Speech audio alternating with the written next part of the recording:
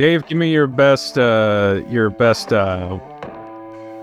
Hill impression, Mr. Texan. Oh man, so that's funny that you asked because I own a propane company. He does own a propane company. Yes, I do. All right. Well, my family does, and so I'm technically Bobby Hill.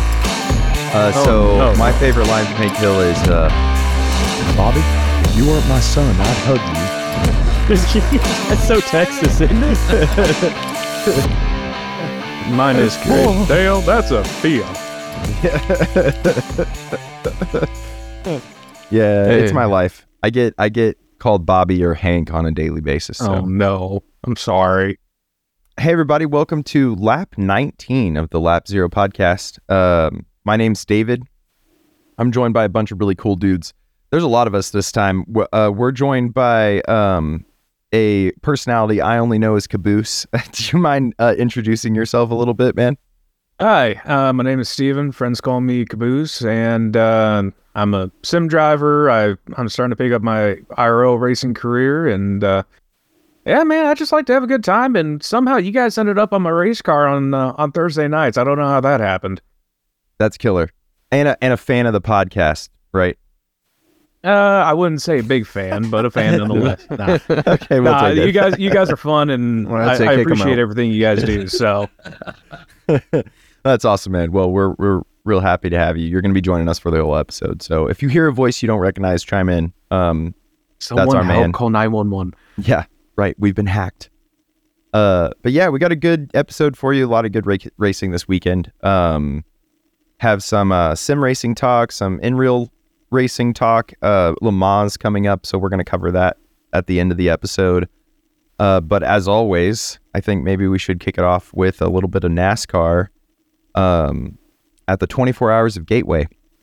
Antonio, you don't have to go too in-depth because we know that you were a very busy man this weekend, but did you get any highlights from the race? I mean, if I have to spoil it for you, friggin' Kyle friggin' Busch won the race. Yeah, no, I saw the highlights. I didn't get around to watching the entire race. It did go on rain delay and stuff like that. I know there was all that going on, but I was pretty busy this weekend. But I know your boy Kyle Busch did pretty good. My boy Ryan Blaney is now the new points leader. Congrats. Yeah. I did hear that I did hear and see in the highlights that there was constant problems with or not constant, but there was was it 3 problems with the brake rotors? 4. Like, guys breaking rotors, I guess. Yeah, it was really bad. It happened a lot. I mean, I haven't Yeah, seen brake no. failure like that since Pocono with the Gen 6 car. It wasn't near as bad, but it almost reminded me of that time that they repaved at Indy and NASCAR went there and they kept blowing right rears like every 10 laps or whatever. I mean, it was just kind of like that same, like, there's no control and you don't know who's next. Yeah. Yeah, it was definitely sketchy for sure. I know it was. I mean, we're gonna see these kind of problems with a new car still. I mean, it's still new at the end of the day. I know it's year 2, but It I know a affected lot of more. peop- Didn't it affect more Toyotas than anything? I know think it was two- Chevrolets. Yeah, I it know was 3 two Chevrolets. 2311s got taken out from it. Yeah, Bubba so- Wallace and his teammate did. Yeah, and then the first car to go out, and it was the first Chevrolet, was Carson Hocevar taking over Corey LaJoie's ride in the 7, and he was doing good. He was up in like 17th. Yeah, he was. And then what was the other Chevy that had an issue? Noah Gregson. Gregson, and that was a hard hit, man. Yeah. That was yeah, tough. his Like car was destroyed. Reddick got to put it up in the wall and kind of protect himself, and you saw Bubba do that too, like a couple driver, and I think Carson did that too. And the wall out of 1 took so much damage that they had to repair it. Like someone had to come out and weld the wall because all the failures were in the same spot, and all the drivers were putting their car in the wall to slow themselves down. And Noah did not manage to do that. He put it in the infield to try to slow it down, and that did not work, man. That was a really tough hit. He was visibly shaken up after the race. Yeah, sometimes you just got to stop wheeling and just brace. Yeah. Overall, I mean, I thought it was a pretty good race if you took out the long delays. Race got going, and then we had a lightning delay that was, gosh, I don't know. It was almost an hour. It was long.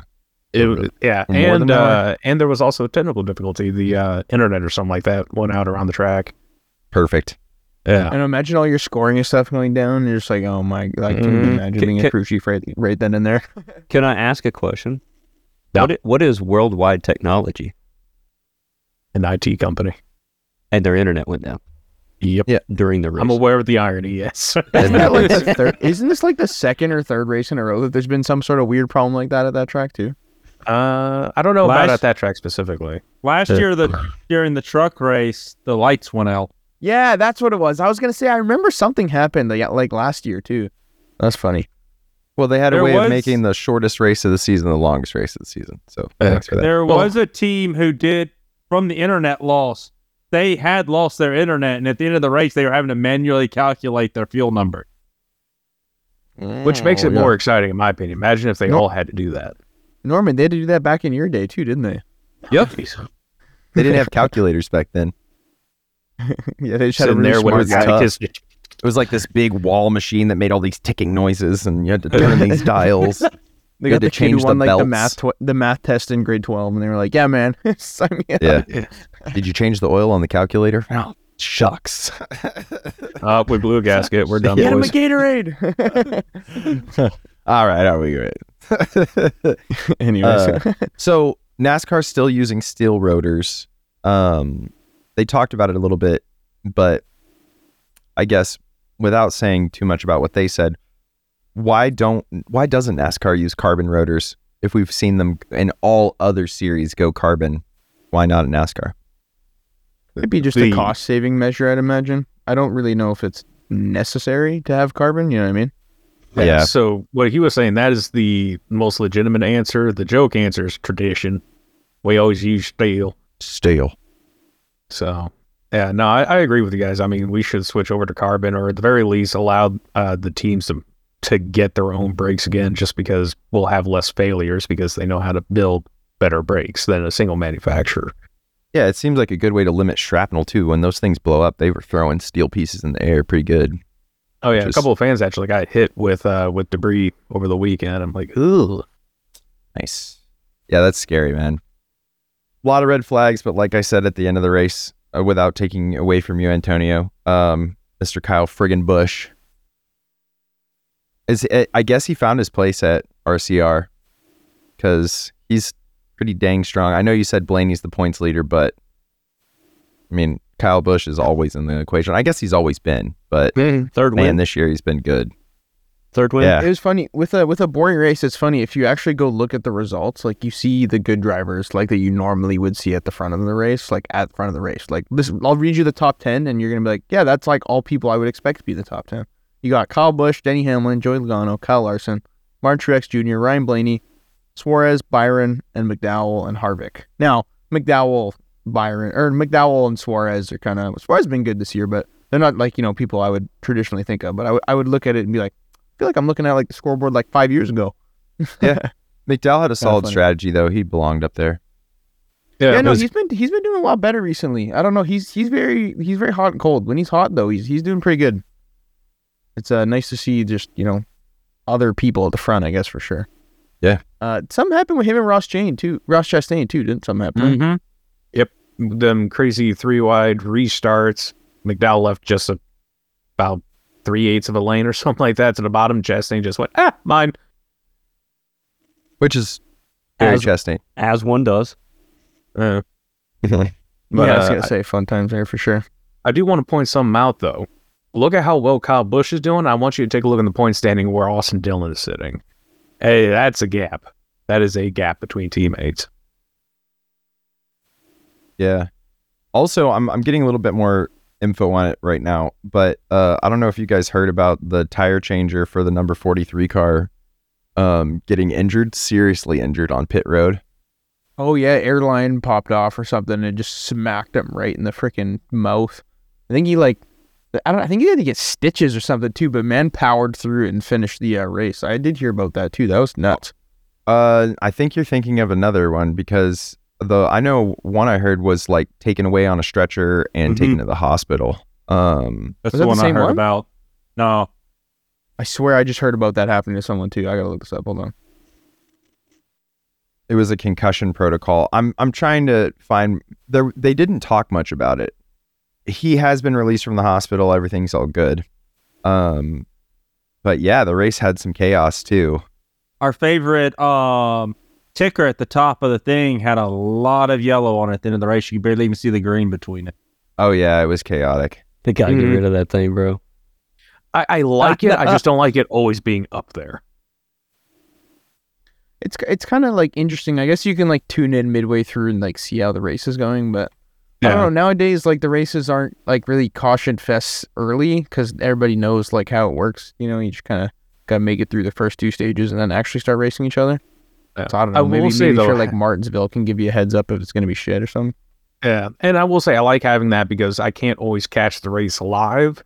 So at least this will give me good reference points of how far I need to rewind to kind of catch up with some of the action that's happened before I go live again.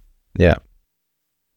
I know. If only you could like predict what it was going to be, and then you could just like, okay, this race is going to suck. Let me just turn it off. Well, we'll be at Sonoma next week. Yes, love Sonoma. I think Who do everyone you guys does. got? It's a good The guy question. who wins. Yeah, I mean Larson's always pretty good at those damn tracks. Ross Chastain's going to be up there too. We already. I was know going to he's a say, good if road you driver. believe in the NASCAR storytelling, Ross Chastain is due to be back on the headlines. So I'm Isn't betting Reddick good on the road someone- courses too? That was actually who I was going to pick. He's pretty decent at the road courses. Are they going to let Allmendinger come up and race? I don't know. He's- Will he go he's up a there and Cup race? Series That's driver. the bigger question. he's already a Cup Series driver. I'm going to go out on a limb and say that Rossi boy is probably going to get dumped. Somebody's going to pay him back this race. On Sonoma. Yeah, man, we've been saying that for like a year and a half. I don't think it's going to happen. happen, man. I'm getting that feeling. Insert photo of Tony Stewart on the tire wall. Yeah. Can we bring Boris Said back for a race and have him race Sonoma? Dude, I will go and I will wear a set head. A Take me with said you. head. Who? Just, Okay, who is this said? Who y'all need to elaborate? Who the hell is this guy? Or a set. Come on, man. Do you really not know who this is? I no, know I who really he is. don't. What? So he was like a road course ringer, and he had like an afro pretty much for a white dude. Yep. And then like everybody in the crowd would wear little afro, little hair, and they were called set heads. Yep. And When did he race from? He actually ended up tuning and setting up Dale Earnhardt's car at Watkins Glen at one point.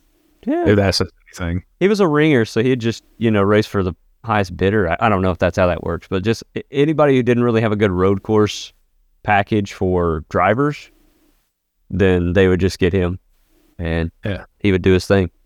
Tell you what, Yeah, man, that interesting. dude's got stories. I would look up some podcasts with that dude involved. He's got some pretty good stories. Dude, his footwork, they always go to the foot cave inside the car going around a road course. He Oh, was I've the seen first that. one Okay. that I was like, oh my gosh, like he was always just constantly pedaling. I've seen that. Definitely have seen that video. It's good shit. Crazy haired Yeah. dude dancing on the pedals. Definitely have seen that. Yeah, so And he's look still racing. look it up, Antonio. He's a good dude.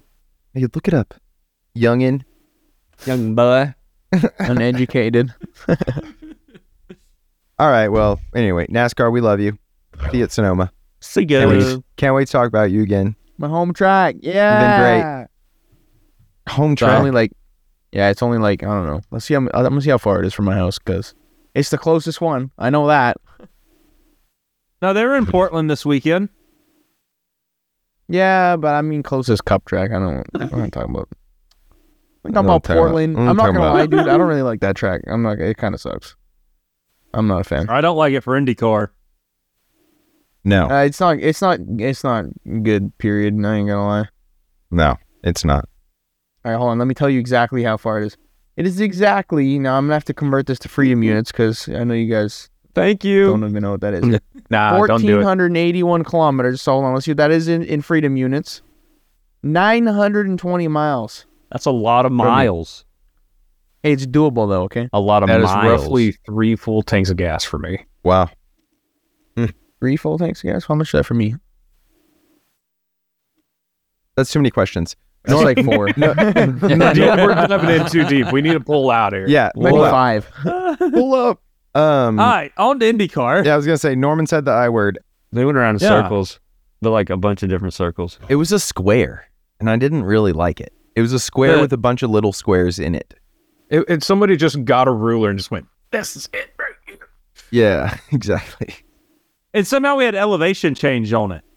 Yeah, freaking the backstretch is a giant hill. You go uphill and then back downhill. I'm like, huh? They had the concrete canyon, is what they called it, the narrow part of the track. Yeah. And then you had what felt like a 3-foot pothole, like entering turn 1. You also had the bad bump coming into turn 3 on the end of the backstretch where that's why everyone was diving in shallow and then jumping right back out to brake because you had to dodge the hole or you would lock the brakes up. Mm-hmm. Just because you give stuff a cool name doesn't mean that it's cool. Yeah. That's how I And then felt. freaking all 3 series going into turn 1, there was one car mounting another car. IndyCar, Indy Light, and the Michelin Pilot Sports. Yeah, did Which- you guys see the Michelin Pilot Sport wreck? That was crazy. That Yeah. looked like something out of iRacing because he just straight up monster trucked. I think it was a BMW monster trucking a Mercedes or an Aston Yeah. Martin, one of the two. It was mounted. And then he drove off, Yeah. landed kept on the going. tire barrier and just drove on. They Okay. both just drive away too. I was surprised they both drove away from that wreck. I was like, Yeah, okay. BMW. Just putting down a bunch of oil and fluids. It's fine. Yeah. I don't know. I thought I thought that every series was apparent that the track was not great. Mm. And like they had problem with the restarts because the field would get so spread out. Both Indy Next and the IndyCar normal series had to do the race start again because the field wasn't close enough together. I just thought the whole thing was kind of a wreck for me. Literally. What I happens usually- when Chevrolet pays a lot of money for that race to be moved? Right. I usually judge a race based on if my wife asks, is there going to be more wrecks or not? Or if she walks in the room and goes, another one? And that's exactly what this one was. Like, another one? Like, yep, Yeah. another one. So, on that note, should we move back to Belle Isle? We should I move think back so. to Belle Isle, but we should keep the blueprints for this for like non-points expedition races. I think that'd be fun. Like, can you imagine that track with like those stadium trophy trucks? Yeah. That would be pretty That would crazy. that'd be fun. I'm down for anything with the stadium trophy trucks. I'm Those sorry, I things are love those cool. things. They're Those things amazing. are so cool. His Who needs favorite four drive wheels? is as clean as my car can. Yeah.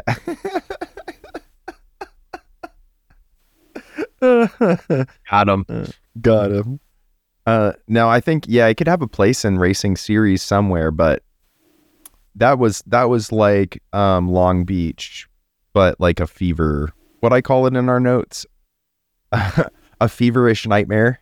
Yeah. Yeah. Yeah. That's, Yes.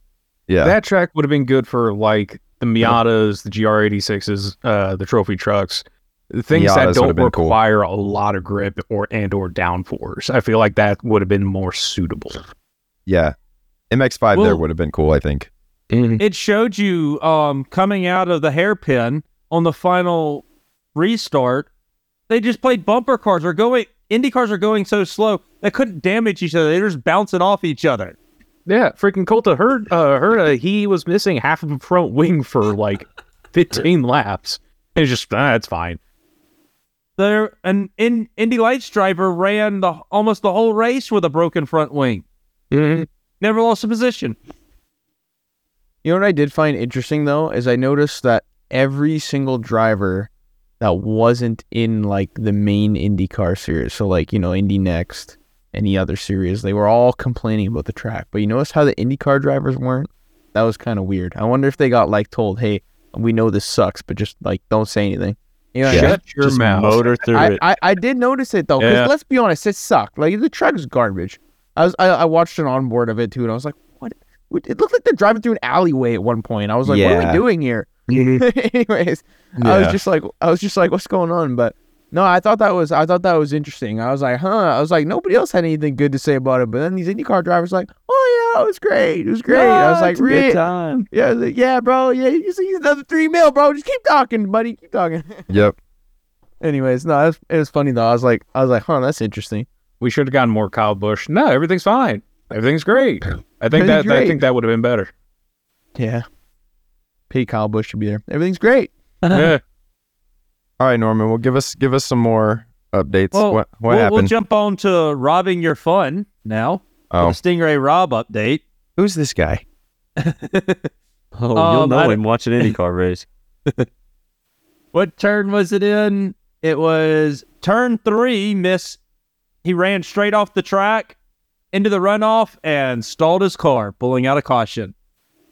Nice. Love it. Then, yeah, only car to not even wreck, not even touch anything, just stalled out and up. You got to throw me a caution now. I forgot how to drive, you guys.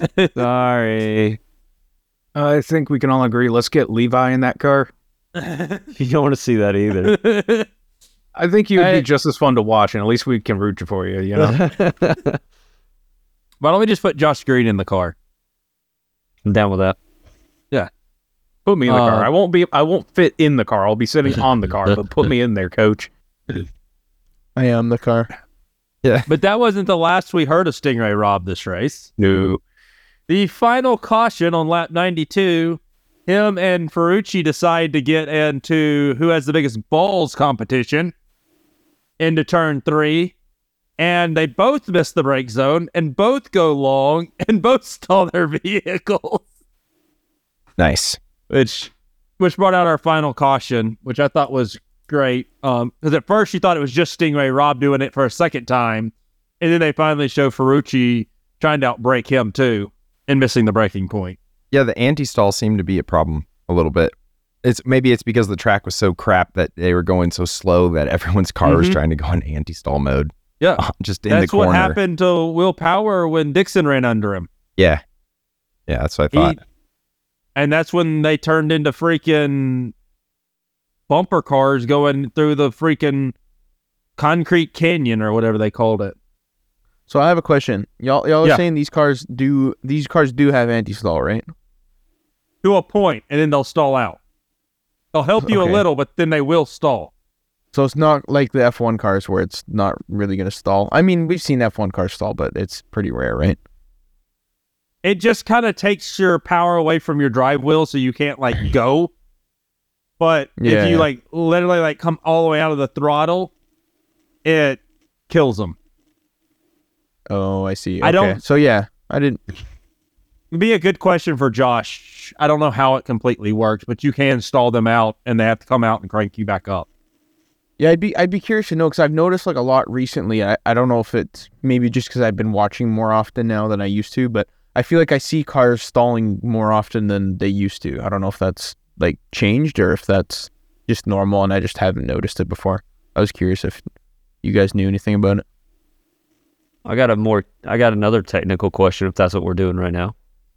Yeah, that's what we're doing. So I don't really get why. Who was it that didn't get their wheel on the rear wheel on real tight? They didn't get it good. And Ward?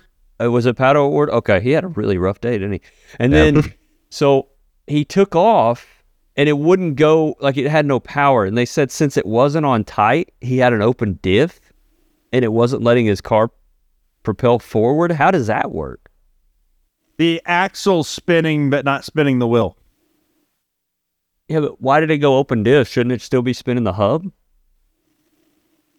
No, it was just spinning that one side. It wasn't spinning the other side, so he had no drive. I thought it was just something the like, axle spinning. Yeah, I thought it was like something safety-wise. I was like, excuse me? What is going No, on? I guess the hub, like you said, like the hub's spinning, but it's not spinning the tire, and there's no resistance there. Gotcha, 10-4, okay. I didn't know if it was something that's built into the cars or what, because I was just like, I mean, NASCAR, they can go back out on track. You know what I mean? They can just take off. It doesn't affect the car at all, really. Your tires off, bro? Just run it on the rotor. Run it on the rotor here. It's okay, bro. We'll just change it out. Three's good, We're too. It's going to the sledge explode out anyway. before. What'd y'all think of double pit lane? Weird. No. I don't know. Not it a was really weird. And then a couple drivers actually missed their pit stall, if I recall correctly, because of it. I would. It really caused issues in qualifying. Because when they were releasing from both sides and all trying to funnel out to a one lane, and people are just cutting people off. No one knows who has the right of way. I mean, rules of the road, guy on the left goes first. No, you'll have to excuse me because I watched the highlights for this as well. I didn't see the race. So were they staggered or were they perfectly in line with each other? Like, you know what I mean? Looked like they were perfectly in line. Yeah, I was gonna say they should almost stagger them. That would make more sense. the thing that I liked about it, well, not liked about it, but the thing that I was happy that they did was the simple fact they put the blue line down the middle. You know what I mean? When they were talking about double, both sides being on pit lane, I didn't know they were going to have like a blue line in the middle. You know what I mean? At least you had to stay within. Yeah. Because if it was just chaos, is what I thought it was going to be. I was like, it's not going to be good. But they did have that blue line down the middle, so at least you knew the people wouldn't cross over, till the end of pit road. I like how Lee Diffie was trying to make it exciting. He's like, and this is where they go 6 cars to 1. I was like, that's not good. Like, Yeah, this is not a good idea. Like, that's not good at all in any series. 6 to 1 is, and it wasn't good. It was Lee, not good. I trust your judgment. Now, I don't know. Yeah, I don't know. I don't know, Lee. I don't agree, Lee. Okay, so I got a question real quick.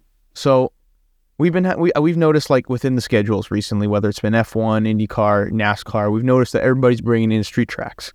So I guess I have 2 questions in this scenario.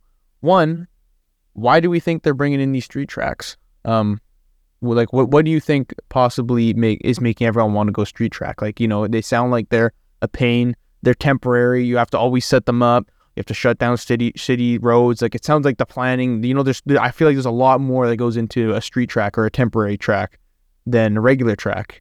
And I guess on top of that, my second question is, why do you think these tracks that are coming out suck? Like, I don't know. I feel like we've seen, like, as an example, this Detroit track, I didn't think it was that great. I mean, it's just, we see tracks like Long Beach and we think they're awesome. I don't know. These, this track had 90-degree corners. The other track had 90-degree corners. Long Beach has 90-degree corners.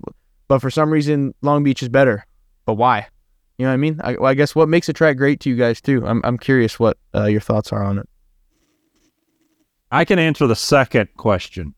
And this is my opinion, but I think it's more fact than anything.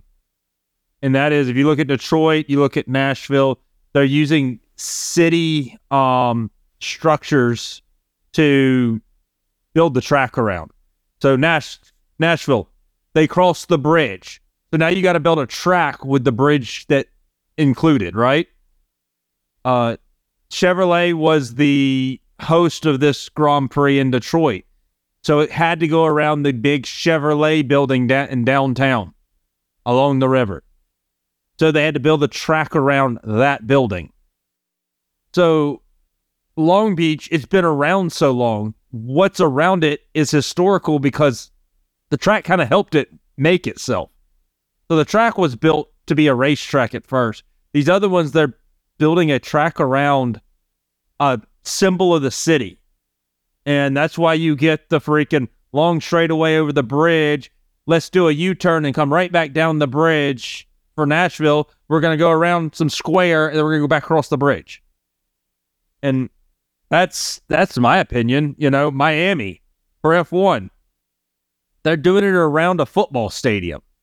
Las Vegas, they built the track to go racing on the strip because it's iconic. And it's stopped building the track around something that's iconic in the city and tried to build the track to use what the city has to make a good racetrack, in my opinion. Yep. And then I can answer the first question on that one, and put it simply is it brings in a lot of money for the city itself as an attraction from non-racing fans. So, for example, with the Chicago Street Course, you have downtown Chicago and the park, and they're going to have concerts there. So from a non-racing fan, you're able to sit there and go, oh, hey, I'm going to go downtown Chicago.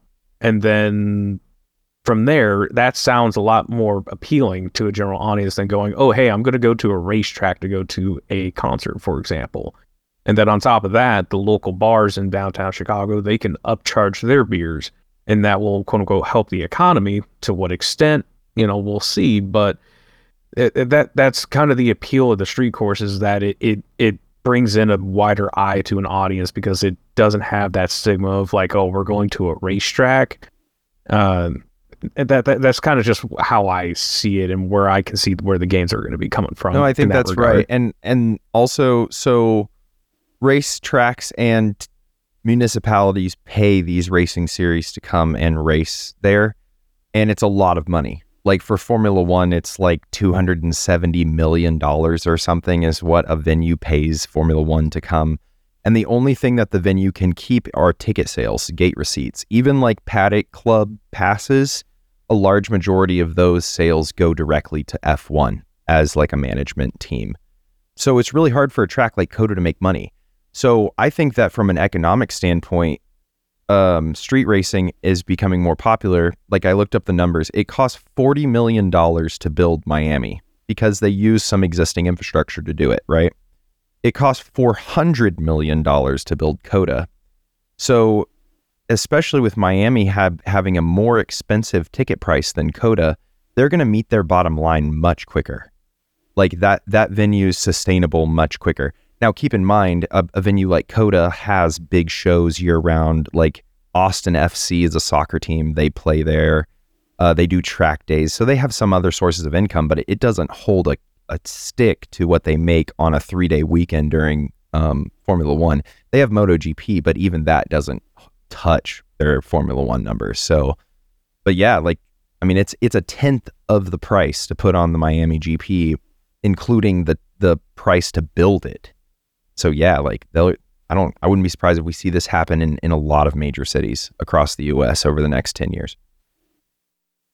Yeah, and it's a shame, especially in COTA, Circuit of the Americas point is it's not even 10 minutes away from the Austin airport. You can grab an Uber and go to COTA and it'll cost you about $20-25 unless there's a lot of traffic. I mean, COTA's in the perfect spot, but we're the ones in the bad spot because street circuits like this are popping up, and then we're getting these other venues here. And COTA is still the cheapest track to go to for Formula One. That's the messed up part. A GA ticket right now is like $300. Yeah, it depends where you look. But you're right. In the US, COTA is by far the cheapest ticket. Yeah, there's still ridiculous ticket prices, but it is the cheapest and the most expensive to build. So it's hard. I was looking at some stats. Apparently, they hardly break even. Like a lot of these tracks that host Formula One, they hardly break even. It's tough. Even a lot of the hospitality and drink sales and merch and all of that goes back to the management company, which is ultimately Formula One. Yep. So yeah, anyway, I know for a while there, COTA was having issues just keeping the go-karts going that's on site because that very instant. Yeah, it's 375 acres. Huge. Anyway. To finish up IndyCar, we had a real good battle the whole race with Palou and Will Power. Will Power had a really good strategy to get him up front. He just wasn't able to hold it off at the end, and Palou took the victory at Detroit. So, but besides that, that's pretty much everything for IndyCar at Detroit. And they're on to Road America next in 2 or 3 weeks from now. I like that track. I love that track. It's a bucket list track. Oh, me too. Not a big fan. I mean, they shoot me in the, shoot me Party in the pooper, man. Some people aren't, but I like it. I think I like the point and shoot nature of it, and then it kind of involves. It's a track of two faces. Like the first couple sectors are real like point shoot, 90-degree break zones, and then the last part of the track's real flowy, and I love it. I think it's cool. Keeps me on my toes. I feel I'm like a fan it's of the track too. I feel like it has really good flow. A lot of tracks don't these days. Yeah. Makes sense. Well, looking forward to it. Up there in Elkhart Lake. Yeah, Wisconsin. That's where it's at. I'm just trying to remember Is that where it's at? what it says on the iRacing thing at the bottom where it's loading. That's where I get 90% of my racing facts. the loading screen on iRacing. Yeah. It's like, oh, it's a 4.82 mile, whatever. Like, yeah. That checks out. No need to fact check. Thanks, I believe that iRacing. 110. If they're right, Probably I'm gets right. majority of it from F1 2022 loading screen. Yeah. F1 2022 loading screen. Did you know and that Wikipedia. Monza is in Italy? Yeah. Like, Speaking of tracks that flow, I always thought Barcelona. without the chicane. I know, right? We did it. I'm not going to brag or We anything. did But we did it. it in League Zero, like what, 3 seasons ago, 4 seasons ago. We something did like it. Okay, bro. We did it 2 seasons ago. Okay. Yeah. Actually, All wait, right. was it 2 seasons ago? Because I think I haven't raced for a couple of seasons. Anyways, Well, we did doesn't last matter. season. This season we Yeah. didn't do it. So we just did So Jerez. without the so- chicane, it really does change the whole track in my mind. Like it was, it just gives it a different feel. I really hated that last bit of the last sector. It was just horrible in the past. So it was always just a wreck fest, or somebody would lose it and have to bail out. I don't know. Anyways, this was a lot more fun seeing those guys come off that last corner, like during qualifying and stuff, and they were like whipping it, trying to keep it on the track, and then Alonso just said, "Oh, the heck with it, I'm going to leave during the race or during quali." So, but yeah, that's kind of where qualifying. I don't know if y'all watch any of y'all get to watch qualifying Yes. for the F1 race. Oh, Yeah, so Q1, I don't know what was going on. There was like shenanigans right and left. There was a red so there was 3 cars that went off track kind of at the same time, and so they went and threw a red, but I don't know. I didn't think it was red. I needed a red. Albon was in the gravel, and he did bring some back on the track. I don't know if y'all guys seen any of that or Formula One have can't anything to sweep. say. We already learned that. I don't know how. So was there just water running across the track there? Is that why people were spinning out? I didn't quite understand that either. I saw that everybody was losing it out of that. I don't even know what corner you want to call that. But down- everybody knows the corner. Yeah, the downhill left that they changed, 4 years ago or something, and kind of made it more sweeping. It wasn't like a lockdown corner anymore. I'm supposed to know It's this. but after I'm- the backstretch. Yeah, Everybody knows after the that part. backstretch, the second DRS zone, you're going down the hill and it's a left-hander. There was some water. It wasn't standing on the track, but the way I kind of got the feel and what I've read was that it was just kind of in the track. Like there was enough moisture there that when you tried to go back on power, you would spin. And I kind of felt bad for Debris. Was it DeVries? Debris. Or was it? Yeah, he gets on the Debris, what a radio. meme. He gets on the radio and he's like, I don't know what's happening or something. I was just like, I feel for the kid, you know? He was like, "What am I doing wrong in this corner?" Yeah. Like, I don't know what think I'm that's doing what he said. wrong. Because, I mean, he completely spun out twice, like back to back. And I've been there. You know, you try to take a corner, you're like, all right, I'm just going to back up a little bit. I'm not going to do the same thing. Anyways, I noticed the third time he went through there, he just upshifted. I don't know if he figured it out or somebody told him, but they went on the in-car cam with him and kind of listened for a minute, and you could tell he had upshifted, and which, you know, lowers your torque and all that good stuff. But anyways, it's a good way to get out of it, but it was just kind of funny that he kept spinning out. Besides that, I think the biggest story of qualifying for me was that Perez, you know, just had a real crap qualifying. He just couldn't get what he needed out of the car. A couple guys did that this week, honestly. That kind of blew my mind. Yeah. But I mean, Man, I'm what skipping. about Leclerc? Yeah. Yeah. But what Yeah, about Hülkenberg? Hülkenberg? Yeah, that was right up at the top, man. I mean, made me feel good about it. I'm not gonna say about K-Mag, but he has 1 lap speed. We've seen it in practices, we've seen it in qualies. He could put it together sometimes, but I wish they could get more consistent with that time. I don't know what's going on with Haas, but anyways, you know, It's just it as is. painful being a Haas F1 fan as a Stuart Haas fan right now. Yeah, right. I got a question. Okay. Because I didn't catch qualifying, but what happened between Hamilton and Russell? Yeah, so there was some contact. There was some contact with Hamilton and Russell.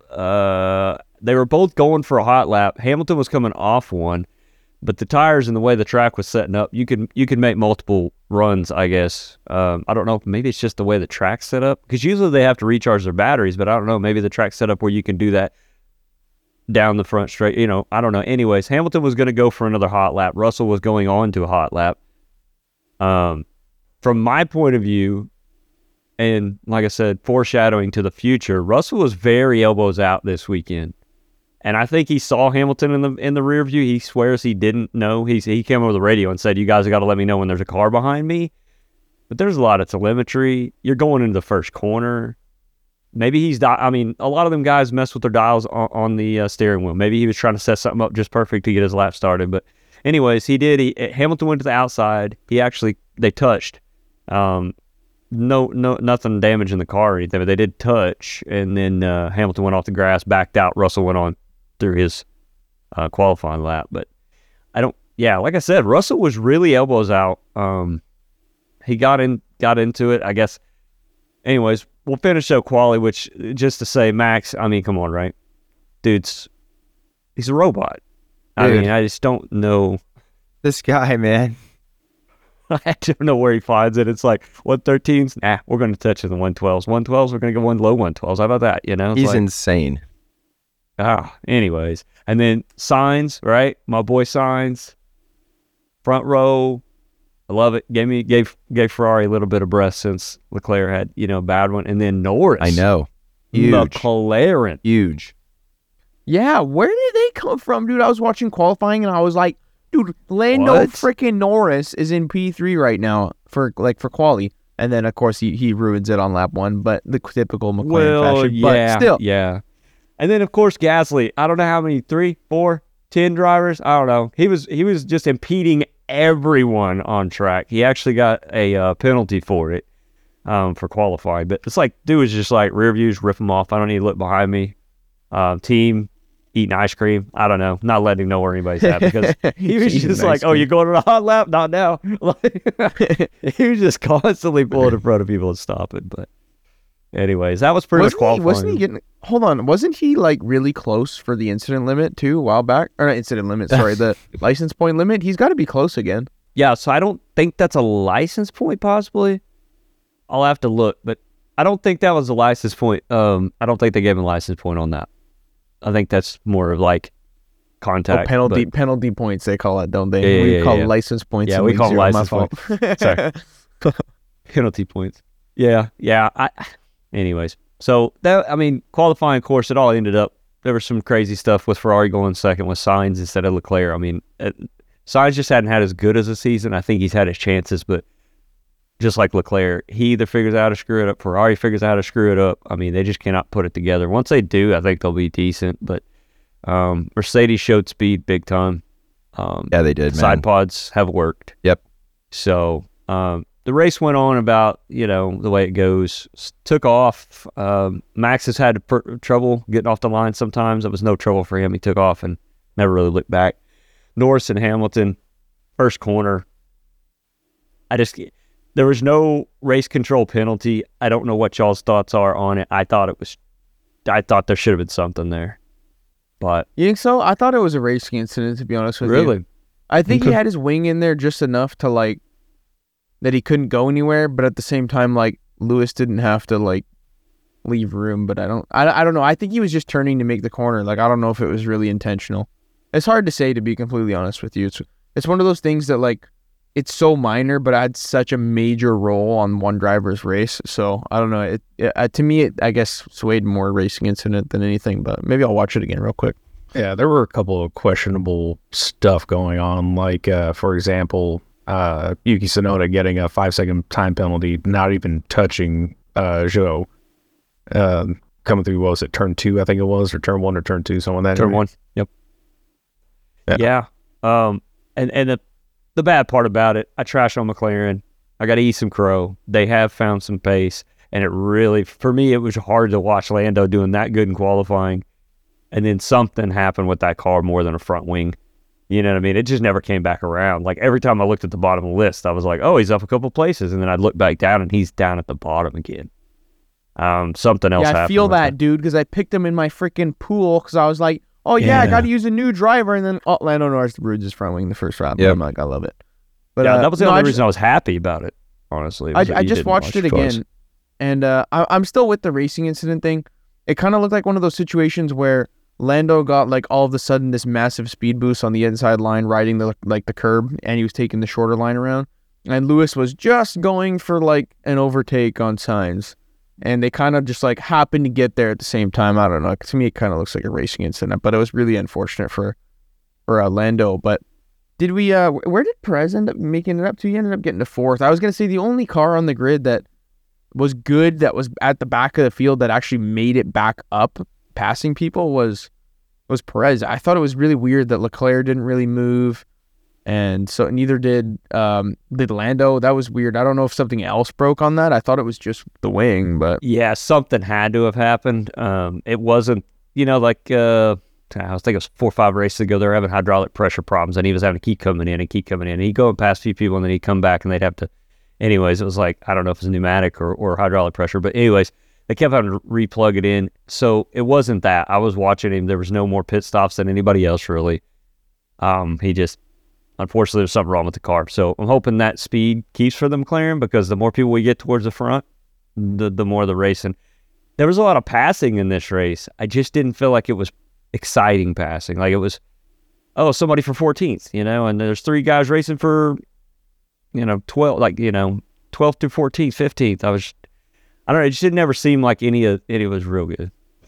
I think it's honestly kind of it's kind of weird. Like this season, as much as there is some on track action, it's like the top 4 are so different. Like Mercedes, we wanted them to progress, but they almost progressed, and then Aston Martin fell off. So it's just like nobody's really racing each other. Like if you look at the standings now, like unless somebody makes a drastic move, like I feel like they're just gonna finish the way they are. Like Ferrari, what was it? Was it Ferrari and Aston Martin that were a point away? No, it was Mercedes and Aston Martin were a point away from each other before this race. Now Mercedes, it's swayed hugely their direction from the 2nd and 3rd. But it's just like one of those things where I don't think anybody's going to catch Red Bull, but we almost need these like next 3 teams to like kind of catch each other. Like Ferrari keeps sucking or having issues, and then Aston Martin weirdly fell off this race. I don't know if that's a one-off thing or if they went backwards on the upgrade, or who knows what happened to them. And then Mercedes now got better, so it's just like nobody's racing each other. There's nothing on the line anymore, you know what I mean? And it's even like that in the driver standings. I mean, let's take a quick look here at the standings. Like realistically, like is anybody doing anything? Like let's see here. So driver standings, we got like who's even close? Like realistically that matters. The top 5, top 6, like nobody's close. They're all like almost 10 points away from each other. And then we go look at the team standings, and it's just like nobody's even really close. Like it's kind of, I mean, I guess you could say Mercedes, Aston Martin, and Ferrari are still close, but you'd almost need like, I don't know, something to happen to a team, or someone needs to make a crazy difference. It's just a boring season. I mean, I know they happen. We can't be too mad about it, but it kind of sucks, after all what's happened in the last few years. It's just like, damn, this season kind of sucks. Yeah, I think Aston and Alonso was a one-off. Stroll actually did do better. He had a pretty strong race for as far as he's been doing. Something I think must have been going on with Alonso. She never really had pace speed. I know they got some floor damage in qualifying, and they kept trying to fix it.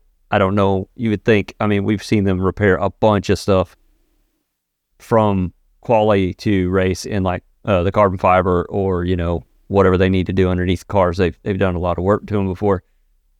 But I think that's a one-off. So what I'm trying to spit out is I think Merck and Aston Martin, I'm hoping that I'm not right here, but it almost seems like Ferrari's going to be the one that's kind of got a foot outside that circle that you're wanting.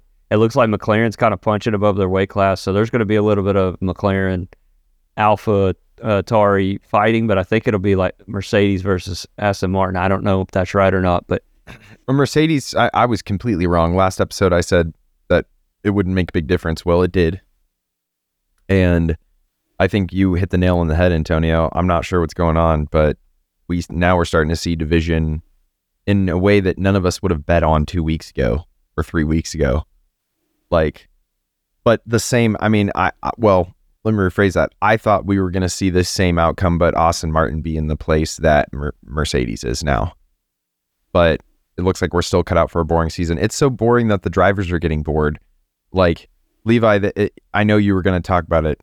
Old Max there at the end of the race, asking his crew chief again, what's the fastest lap? Even though he had a black and white flag. Yeah, don't even get me started because, my wife's a Max fan. I'm a Red Bull fan because my boy Danny's there.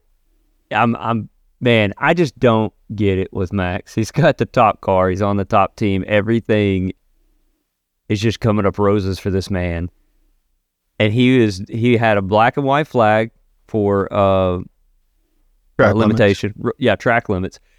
And he still asked, what's the the top time? What was his fastest time? Because he can see who's got the hot lap.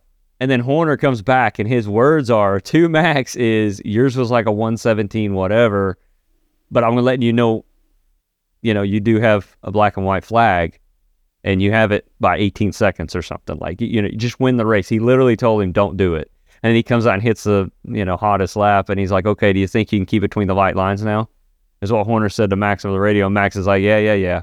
That was his answer. It's like they both know that they're just, you know, all over each other. And they just, I don't get that you're going to try to get 1 point and sacrifice 25. Now, his mindset must be that even if I don't win this race, I'm still going to figure out that I can win the championship, even if I tank this car or go off track, you know, and get a penalty. Is that his thought process? Does he not care? I don't know. I just don't. So I got 2 thoughts on that one for you. Go for it. One, Sebastian Vettel, when he was racing for Red Bull, he actually got a bonus pay if he had fastest lap. So I'm curious if Max has that in his contract. That's interesting. And then on top of that, he was also told that Perez did that time on soft tires with DRS, had the fastest lap time. So I wonder if Max went, I bet. Yeah. All right. Challenge accepted then. And something that maybe kind of chipping that up, my wife has noticed that, and this may have nothing to do with it, but she swears up and down that when his dad is there in the pits, which he was, Max's father was in the pits, that it just always seems like he's more determined is a good way to put it, because that's a nice way to put it. He's more of an asshole is how I would put it. And I'm sure that's just for them pushing since he was like, you know, out of the womb, you know. Oh, yeah. Need to be faster. He probably should have came out of the womb faster if his dad was Max. Faster, Max. I just got to say on that whole situation, this kind of ticks a nerve with me. Murphy's Law follows me around. Like, anytime I try to get anything extra out of anything, shit just breaks. And so when you just watch this guy, it's like you have everything you need, just finish the race, and he's like, nope, I'm going to go drop the fastest lap. I'm like, dude, stop. Like, it's going to hit the fan and it's going all over the room. And I'm actually waiting for that day. I don't know if it'll happen. The dude's that good, unfortunately. Because I'm like you. I would love for it to happen just to say, ha. Now, you know, I feel all the time. You know? But I don't know if it will. Man, he's just, like I said, he's a robot. I don't know when we start asking. You know, I guess he's got to win at least, 3 more championships, 4 more championships, and we start that talk of, is he up there with the greatest? I don't think he's there yet by any means, but we'll see the car change in 2026 big time. We'll see if he can still perform. We know he did in the old car. He's the only one that really put it on Hamilton in the old cars, the last gen cars, besides Rosberg, who was in the same car. But yeah. Robot man. Anyways, robot. But yeah, there was some little after race stuff. It's not really big right now, but there has been some stuff said. I guess on that first lap, and I haven't seen a replay, I can't find one. If anybody else can find one, please let me know. But Russell apparently went off track and passed at least 2 to 3 cars on the first lap, and there was no penalty for that.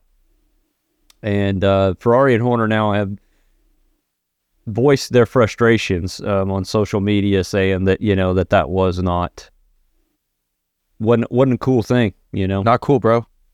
Not cool, bro. But just wondering. I wonder if they emailed Mr. Wolf. They talked about it in the race. I never saw another replay of it after it happened. But in the race, they came out and said that they could see he gained an advantage but didn't pass a car.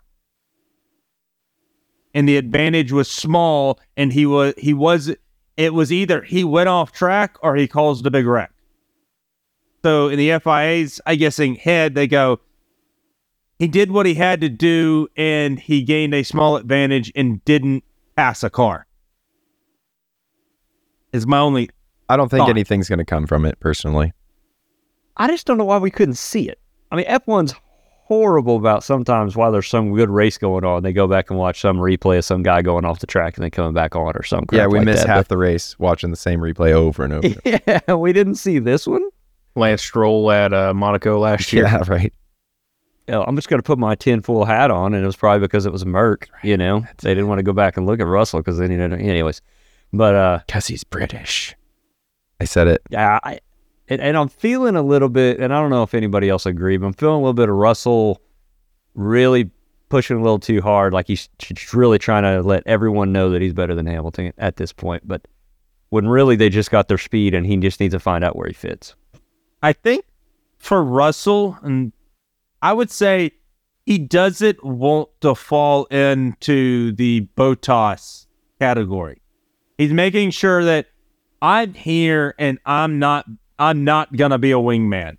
I'm here to run my race. I'm a Rosberg. I'm a big boy. And yeah. And I kind of say That's how it comes off. I agree with that, but at the same time, it's like Hamilton's 2 years from retirement, 3 years from retirement at the most. Dude, just let him finish his career and then just take it all over. It's yours. He'll pass the crown on to you. Nah, to hell with that. Yeah. F1 cutthroat. Yeah. I got to go. Get out of my way. Yeah. But no, and then at the end of that race, Alonso finally got his stuff together enough to catch Stroll, and it was a big deal to me because I know Alonso. I followed him, and I'm sure you guys have too. He before he even caught him, he's like a second and a half back, and he told him, "Tell Stroll, tell Lance not to worry about it. I'm not going to pass. I'm just trying to make sure, just in case there's rain or whatever, giving a little bit of gap behind the guys, I won't pass him." Which is not Alonso. There was like 10, 12 laps left when he said that. But for him to say something like that, I think it's they said it, on the radio. Somebody said so. Anyways, it's his last team, Yeah. probably in F1. I think he's trying to be real nice. He knows who owns the team. He knows where That's right. Lance is probably going to fall. He's been If doing he- this if he a can start long time. performing. He's been doing this a long time. Yeah, so he's playing the game a little bit there. What's one position? Team gets points, blah, blah, blah. But Stroll had a really good outing. I think Alonso will come back. But we will find out the Canadian Grand Prix, 3 weeks? 2 weeks. 2 weeks. Up there in the north, In the north. where The Antonio's great from. north. The North remembers. Oh, Canada. All right, anyways, that's enough of that. I like Yeah. Montreal. Well, I've never been to the town, but I like the track. Track's cool. I like the track. Yeah, track's always a good time. Good stuff. We'll see, man. It's kind of fun to see Mercedes punching up there. So I'm hoping, like to Antonio's point, I'm hoping we can have a big fight for that second place manufacturer. Guess we'll have to find out. Maybe we'll see multiple champions in the Wall of Champions. I've been there. Me too. I've been there too. A lot. But I'm not a champion though, so I don't know if that No, counts. me neither. But virtually, I have died There's multiple only two times there. champions in F1 right now. No, there's not. No, three. Alonso. I How think, could you forget totally. Fernando Alonso? It's been so long. Wasn't that your era too? I know. That's embarrassing. So we only have 3 champions in F1 right now. He's even raced Le Mans Uh, and oh, IndyCar. gosh, what's You forget. And what does the Indy. weather look Oh. like for this weekend for Formula One? Formula Well, One, they're not 2 racing weeks. this weekend, 2 weeks. so Or Yeah. next weekend. I don't know. Can we Is it- predict it that far? Is our technology that good? Someone asked ChatGPT. They It's try Canada. to, but it doesn't work. Well, It's Canada. I messed up my segue. I was going to ask you guys about. it'll be sunny. Oh well. No. It'll be a bombing 68 degrees, sunny with partly cloudy skies. Chance of snow. we use Anyway. Celsius here. Yeah, that's Figure right. it out. Yeah, it's going to be 60 degrees Celsius. Convert Yeah. it. Oh my god. Who knows? What is it? Who knows? I don't We know. don't use them freedom units. We use them freezing units. This is a freedom podcast, though. No, it's not. I'm here. That's right. All right, 68 Uh, Fahrenheit, Celsius. Do you think Oh, the? 20 degrees. Do you think the? Do you think the? What are the chances that actually perfectly converted? Anyways, sorry, go ahead, Dave. Do you think the Garage 56 NASCAR entry has like a speedometer like normal cars do in the U.S., like with the miles per hour and then the kilometers per hour under it still, like as a little FU?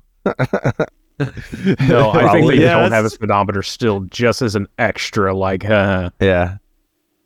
Oh, we kept the kph under the miles per hour. You know how we do I it. don't know, man. That car sounds nasty, though. It does. Yeah, That it does. V8 is grumbly.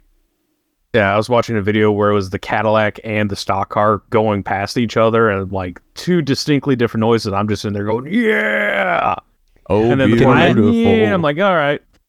I will tell Man. y'all this. I watched the Cadillac video. dude, the Cadillac around every single car just muffles them out. It's just Cadillac. Only Cadillac you can hear. That's the most American thing I've ever heard. Yeah. Like an American in a love- French coffee shop. Yep. I would love for there to be a shot on the Mulsanne straight of the Cadillac going, then the Corvette going, and the stock car just in tow, just to get those three sounds just back to back freedom. America. I was thinking about this because I was watching the video of the stock car. Dude, that car is massive compared to every other car on that track. Think about the hole that it's punching down the Mulsanne straight. What cars are going to gain that advantage? Like, oh, hey, the stock car's in front of me. I'm just going to hang out behind him because I'm going to get a massive fold out the straightaway. And I'm also happy that they didn't just show up and flop. Like, they've actually got decent speed. They're not going to... Yeah, in testing. But, hey, if it can make it longer than 4 hours, which is like your average NASCAR race, then We'll be impressed. I'll be excited. Yeah. So I did a little bit of research prior to coming on here. I found out that they're using the exact same motor they are now, just with a couple mild tweaks to make some components last a little longer. And every third to fourth pit stop, they're going to have to add oil to the engine because it's just eating oil. Love That's going to be fun America. to watch. Yeah. What are they doing over there? They working on the engine now. They're topping off that oil book. Let's go. If we can't leave our footprint on the track, we'll leave it on the ozone. Yeah. I love how they could have put a door on the car also. That's Yeah, legal, you but could've they put the did door, not. But they didn't. They didn't. And then Le Mans and the FIA were actually encouraging live NASCAR pit stops. And I'm like, all right, cool. If we're going to have one crew doing a NASCAR live pit stop and everyone else doing standard. Like, all right. Everybody's standing around eating ice cream. What the hell are those guys doing down there? Crackheads. Yeah. So, I'm excited for this, but I think to really kick off the preview for Le Mans, Dave, you got some history? It's funny you ask because I had it pulled up already. Really? Yeah. Anyway, history of Le Mans. It's a long one, so I'm going to spare us a lot of it. But in summary, when we talked about the history of Indy, I mentioned Le Mans is a really old race. It's been around since 1923 was the first running of Le Mans. And of course, it was run on the just streets of Le Sarthe. I mean, it was the original Circuit de La Sarthe was just public roads. And then there was a permanent racetrack section, but it was pretty rough. It was 10.7 miles total. I'm going to give it in freedom units, by the way. Sorry. And it was chaotic, but it is what we know as like the beginning history of chaotic Le Mans. But then what you see, like a lot of the historical footage, like the black and white footage, was known as the Bugatti circuit, the Le Mans Bugatti circuit layout. And that was shorter. That's really close to what we know today. It was 4.4 miles. And it played home to the circuit from 1932 to 1967. During that time, we saw one of the largest, it's the largest motorsport disaster in history in 1955, known as the 1955 Le Mans disaster. There's some wonderful short films out on YouTube and documentaries on this. Warning, it was a very gory event. 83 spectators died when the Mercedes-Benz 300 SLR collided with the Austin Healey and sent the car into the main grandstands. And like I said, there is actual footage of this happening. And so don't show your kids, but for racing history and racing safety history's sake, it's worth a watch because it really does show you how crazy unsafe racing used to be compared to today. Not the only problems we've seen. Of course, we've seen some pretty crazy aerodynamic problems, like with old Aussie Mark Webber, and then we saw Alan Simonson pass away in 2013. But since we haven't seen any crazy disasters at Le Mans, which is good. We started racing at the current circuit in 1968. There's been some slight little amendments, but for the most part, the layout has stayed the same since 1968 till today. And of course, we run multiple car classes there. There is some experimental categories and like subcategories, like we see this Garage 56 entry in, but for the most part, you have your prototypes and GTs. And if you didn't know that, that's just a little context for everyone. But it's going to be an awesome race. It does run a full 24 hours. Also, fun fact, we did see a small break in this race from 1940 to 1948 because of World War II. And Again? yeah, I know. Dang it, wars. And Circuit de la Sarthe was transformed into an airfield for military purposes. And I think it was used for some other like field hospital type stuff. But afterwards, the race resumed in 1949, and that's when we really saw the big boom of popularity, because it was a post-war in Europe kind of, it was, people were looking for something to be excited about, and for a lot of people, the 24 Hours of Le Mans filled that hole, and still does to this day. So anyway, brief history of Le Mans, very cool track. Like it still runs on some public roads that are slightly altered for the race. They've added some chicanes to the Mulsanne Straight because it was so crazy long back in the day. And they've added some other little elements to slow down the track. But it is still ran on crowned roads, which is crazy to me. And at night with no lights. So really it does scratch the itch. I mean, this race is the real deal. So anyway, looking forward to it, man. Looking forward to seeing the Stars and Stripes flying. So, interesting fact on the massacre at Le Mans, that Mercedes, that one the thing, pulled Mercedes actually out of motorsports for a long time.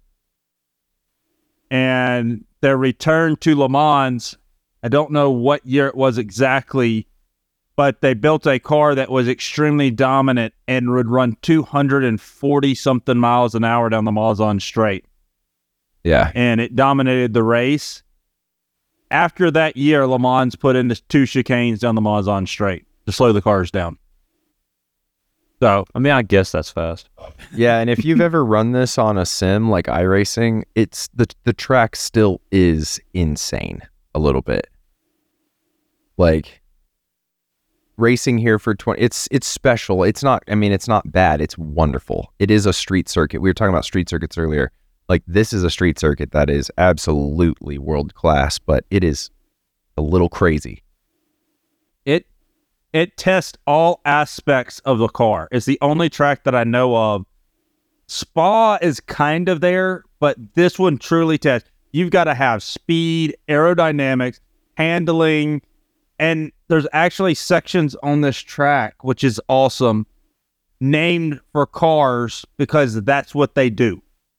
Or that's what we need to slow this car down and make it actually have a challenge. So we're just going to make this part of the track. So you got the Porsche curves, which is because the Porsches can dominate, they handle.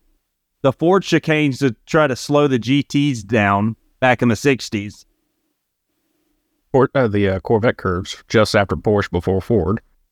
Yeah. Yeah, that's cool. America. Again, shameless plug. We had to take 2 Yeah, I know. sections of the track. Hey, slow down, guys. Take it easy. Yeah. And that's how Ford won in the 60s, was because of the straight line speed down the Mulsanne Straight.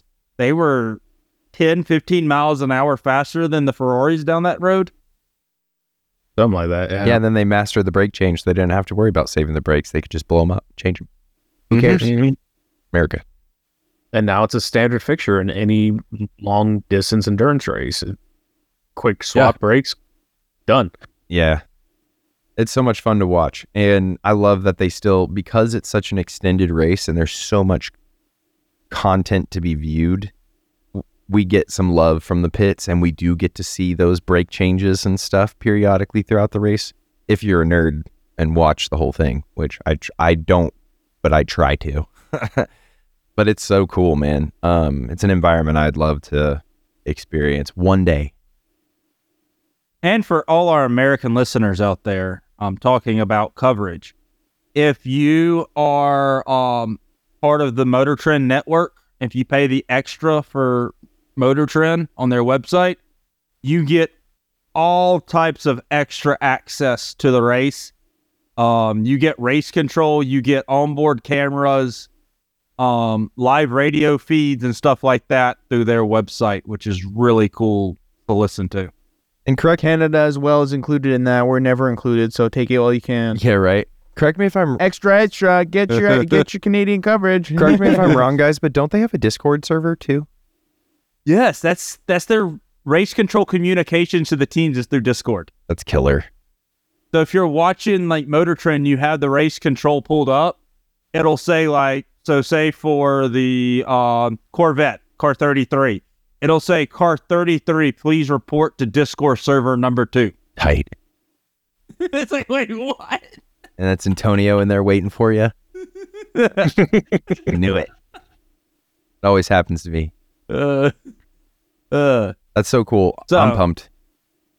Oh, it's great. I guess to get on to a little bit more about this year's race and stuff will be the first year I would say Toyota is going to be challenged in the hypercar class, as Cadillac, Ferrari, Porsche, Peugeot, which Peugeot was there last year, but they were just really there for testing.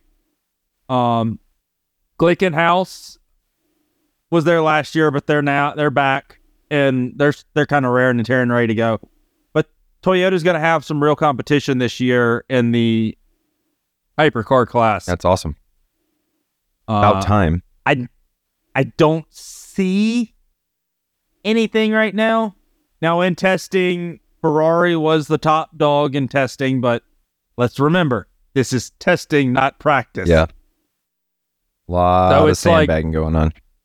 Yeah, it's like watching the Daytona. Like the practices are when the Daytona 500 used to have speed weeks. Like the ones way before they really were doing anything. It's like I don't know about this.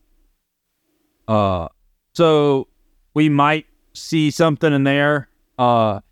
We've got the, talking about testing, the GTE Pro or GTE AM class. They don't have a Pro class anymore, which is terrible. Is actually the Hendricks Chevrolet NASCAR is running 4th fastest out of all those cars. They're not in that class, but it means we could be seeing them be competitive in that class. They can't win it, but it would be cool to see them technically claim a podium for that class. Y'all know what I'm saying? Yeah, no, I mean, anything that, like I said, 1, let's make it to the end. 2, if we can be fast and make it to the end, I'm all about it anyways. I'm probably going to start buying up some swag pretty soon. I just love the whole atmosphere around it. But, I mean, yes, if you can keep up with somebody and technically, or I don't even care if it's technically win a class, then it's a win-win. Yeah. And the other class is the LMP2 class. I don't know very much about them. Last year, I know their race came down to last couple of laps. Or last lap, pretty much. I think it was a really close field. And when you talk about close over a 24-hour period, you're talking there's multiple cars on the same lap to end the race. So... Which I think you touched on, we were just kind of hoping that if there's 2 or 3 cars within the same, if they could be even on the same lap, that's amazing at the end. But if they could be even within a couple of laps, I mean, because something bad happens at the end that you need to change a battery or some weird crap goes on, that's a couple of laps at Le Mans, you know what I mean?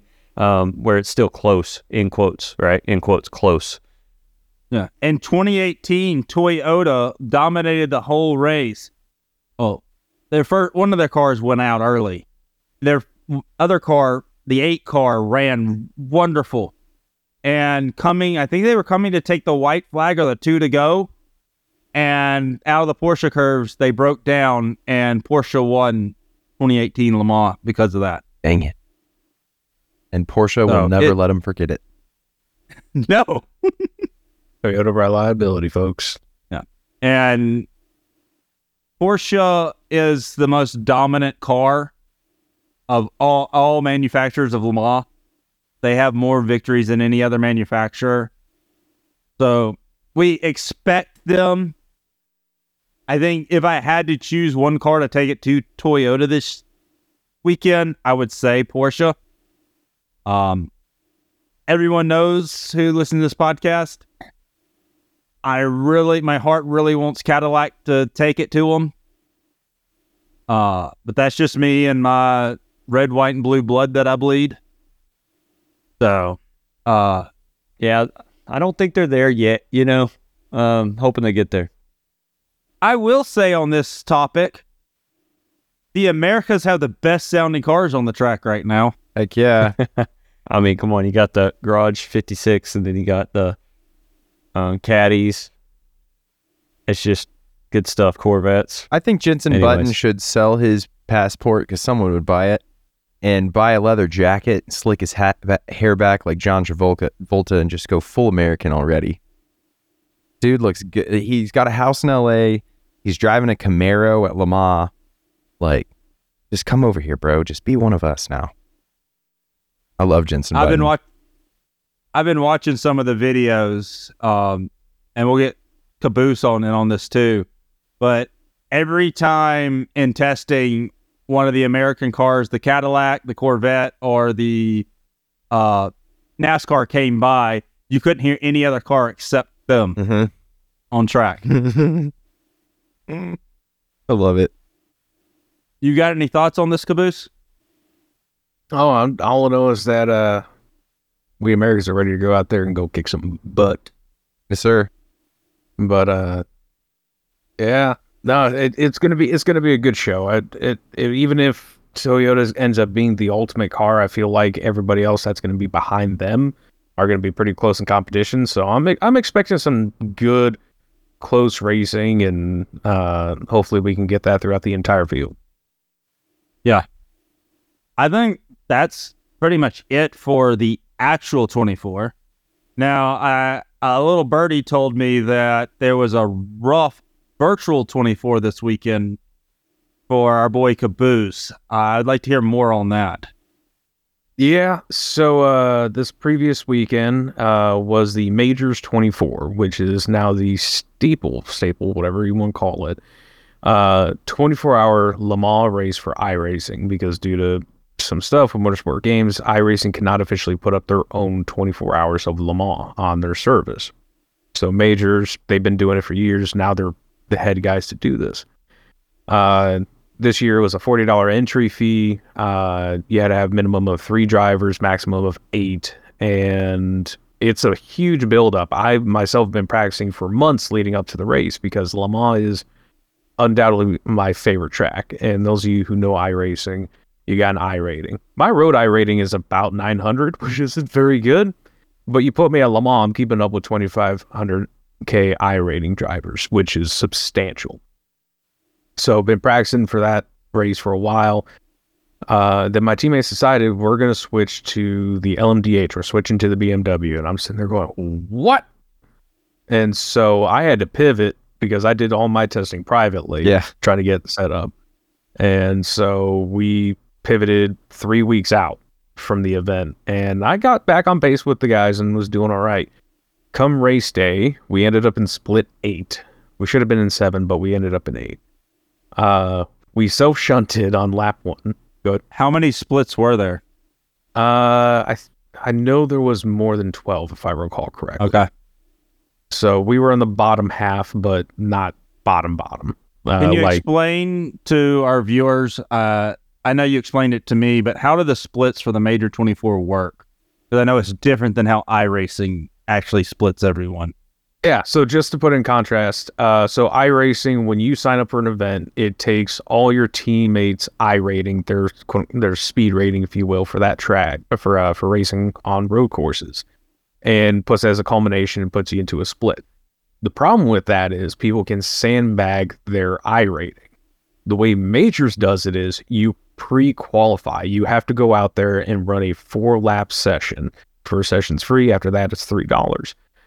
and it is regulated in a sense that they will keep a hold of your times and they will compare it throughout the race. And if you're running, let's say, a 340 in the BMW, which is not exactly great, but not bad either, and then you go out there and you start knocking down 333s or something like that, they're actually going to regulate that and put you multiple laps down for the end of the race. Wow. For sandbagging. Wow.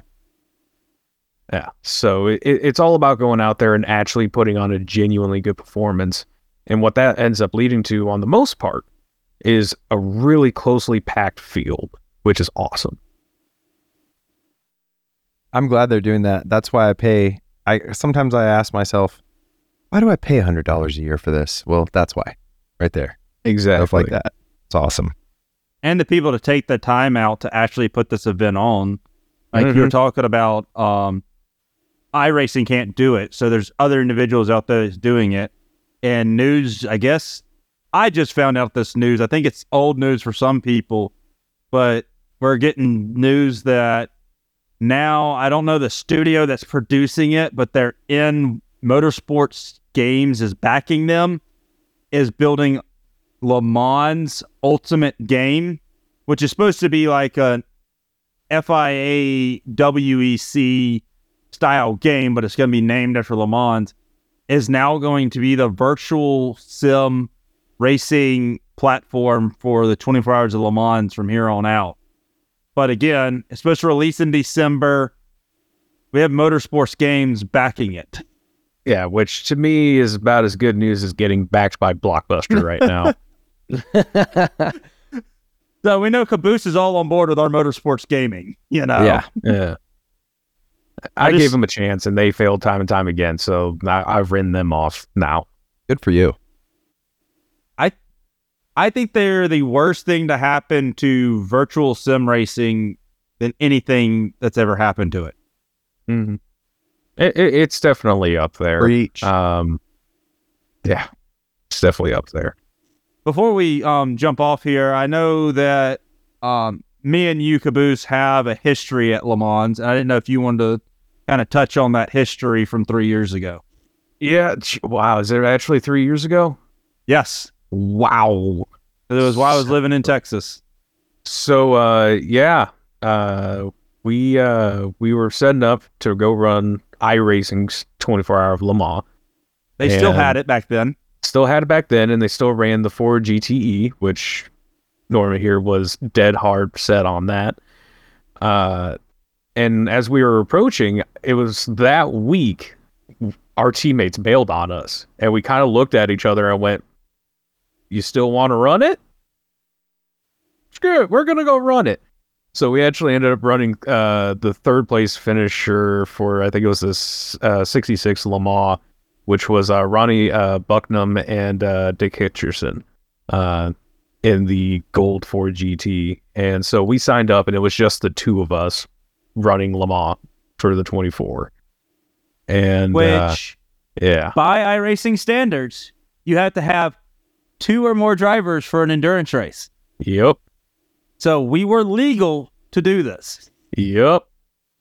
And Norman, you want to take up the story from here, and we'll just bounce back and forth.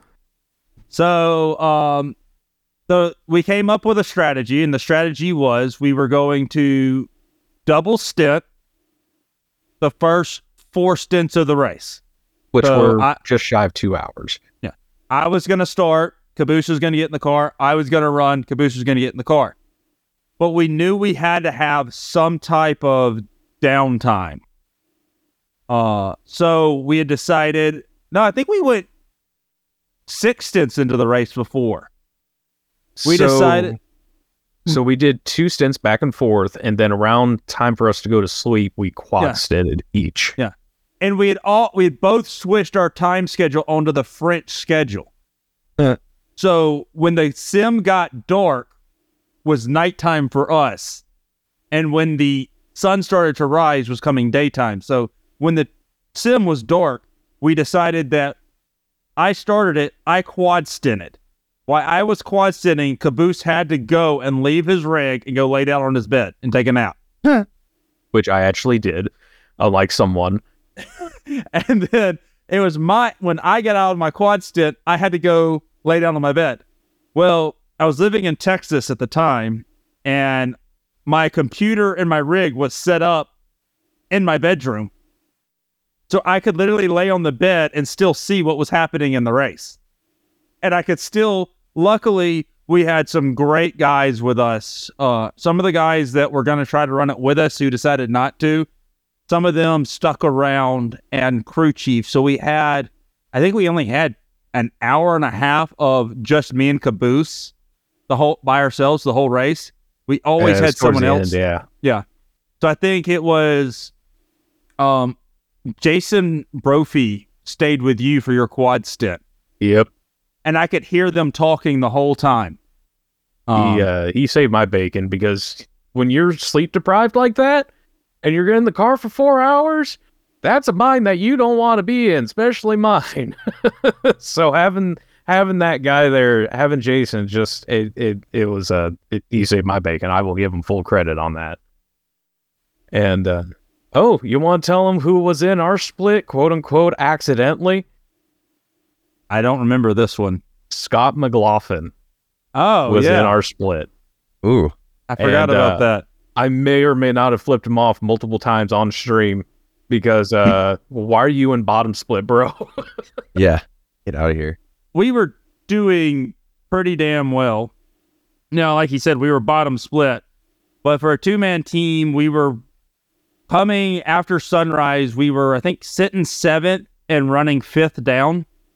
Yeah, and I think we started back in like 25th or something like that. We started a decent ways back. Oh yeah, it had been just a slow process of picking people off throughout the day. And so we get there, and I think we're running 6 at the time. I think it was the guy in 7th I was trying to pull on during pit cycle. And so I tried to put in the best freaking in-lap that I've done. And throughout this race, there's been a fake yellow in Indianapolis at Le Mans multiple times. And I had told Caboose this. I'm like, every time there's a yellow, there's nothing there when I come through the turn. Well, I'm coming into Indy, I get the yellow, and I just go, in my head, I go, there's nothing here. Yeah. I come around Indy, the rear steps out on me, and I look up, and there's a car sitting in the middle of the track. No car there? The rear end steps out on me. I open the steering wheel, lift the throttle, bring the nose back around, go on to Arnage. Nothing wrong. But this time, I can't open I can't open the steering wheel back up because there's a car sitting in the middle of the track. So all I can do is lock the brakes down and slide into them sideways. Oh man. Yeah. So, and little tap on the the right rear, I think it was. Right where the radiator is. So I get the car back around and I bring it in. I'm apologizing to him. He's like, do I take the optional or do I just take the required? Well, we take the required and leave the optional to go. Yeah, and I think we took like a minute of optional to quote unquote play it safe out of the 4 minutes of optional. Yeah. And I'm done. That was my last stint. So I say, hey, I'm going to go lay down on the bed while you finish your last 2 hours out. You know, I'm still here, but, you know, you've got this, bud. And all I hear is cussing. What was it, like lap 2? Not even lap 2. The second out of third portion of the Mulsanne straight, that engine decided it was done. And unfortunately, with the Ford GT, there is no water gauge, oil gauge of any kind. And with modern iRacing, we actually have a digital dashboard we can pull up for that, which would have been really nice. But yeah, no. So we ended up popping the motor, chasing down 5th, and I pulled it into pits, and I'm like, Norman, I'm done. We're going to be here for 45 minutes. We're done. Yeah, that's a bummer. I guess that's immersion, though. You know. to an Well, extent. actually, we weren't done because I did the calculations in my head. And I said, fuck that. And I did the calculations that we were going to come out on the same lap ahead of 10th place. And I said, he said he's done. So I jumped back in the rig and I sat there for 45 minutes. They released me and I went out and I said, I'm not losing 10th. We finished 10th place at a 2-man 24 hours and had 45 minutes of required repairs. And that is actually my best finish at Le Mans to this date. Nice. And That's nuts. Yeah. Sorry. I will That's some tell crazy stuff, boys. all y'all this. At the time when we finished, I told myself I would never want to do that again. But now I would do it in a heartbeat again with another driver. I think I would prepare myself a little bit better. Like now that I'm More than working, a week. I would definitely take like Friday off. Just to like help get the routine going and start that new sleep cycle. And yes, you do sleep all day Sunday. Like just go ahead and close your Sunday off because you're just going to sleep all day. Yeah. But it's fun. And I would say try to do it with like having a third person as a crew chief that can come in and help. Make sure you have some friends. Yeah. That's for Yes. real. Which we know I ones to don't. chat with So you. Well, Yeah. We all Have leave friends. Norman when he goes racing. Well, eventually- we just like to hear him scream. eventually it'll all come together for you. I will tell you, in the fourth stint in the middle of the night, going down the Malzahn Straight, you start seeing things. Saw a ghost. Yeah, good. It's all ghost. Don't get me started again, bro. It was my sanity. It was a ghost. It's no longer here now. After doing this. Yeah, right. Oh man. That's crazy stuff, boys. Yeah. But yeah, I think that's going to wrap it up for lap 19 here tonight. We want to thank Caboose for coming on. Thank you, bro. We've got in the works, it should be releasing in the next week, our special Deer iRacing for the new iRacing update. So we'll give you what's coming up in the new iRacing update and give you our thoughts and cry about what we wish we were seeing in iRacing. Yes. Which is going to be plenty. Yes. Yes. So All right. Well, stay clear of ghosts. Careful. They're out there. Yeah, no ghosts. They're out On there. the, on the streets of the Glissart and in Norman's Closet. and enjoy the 24 Hours of Le Mans this weekend. Yeah. Norman. Thank you for coming to another lap. Norman, look out behind you. Did you look? All right. That's funny. There's a scary ghost on the wall. It's a Shelby logo.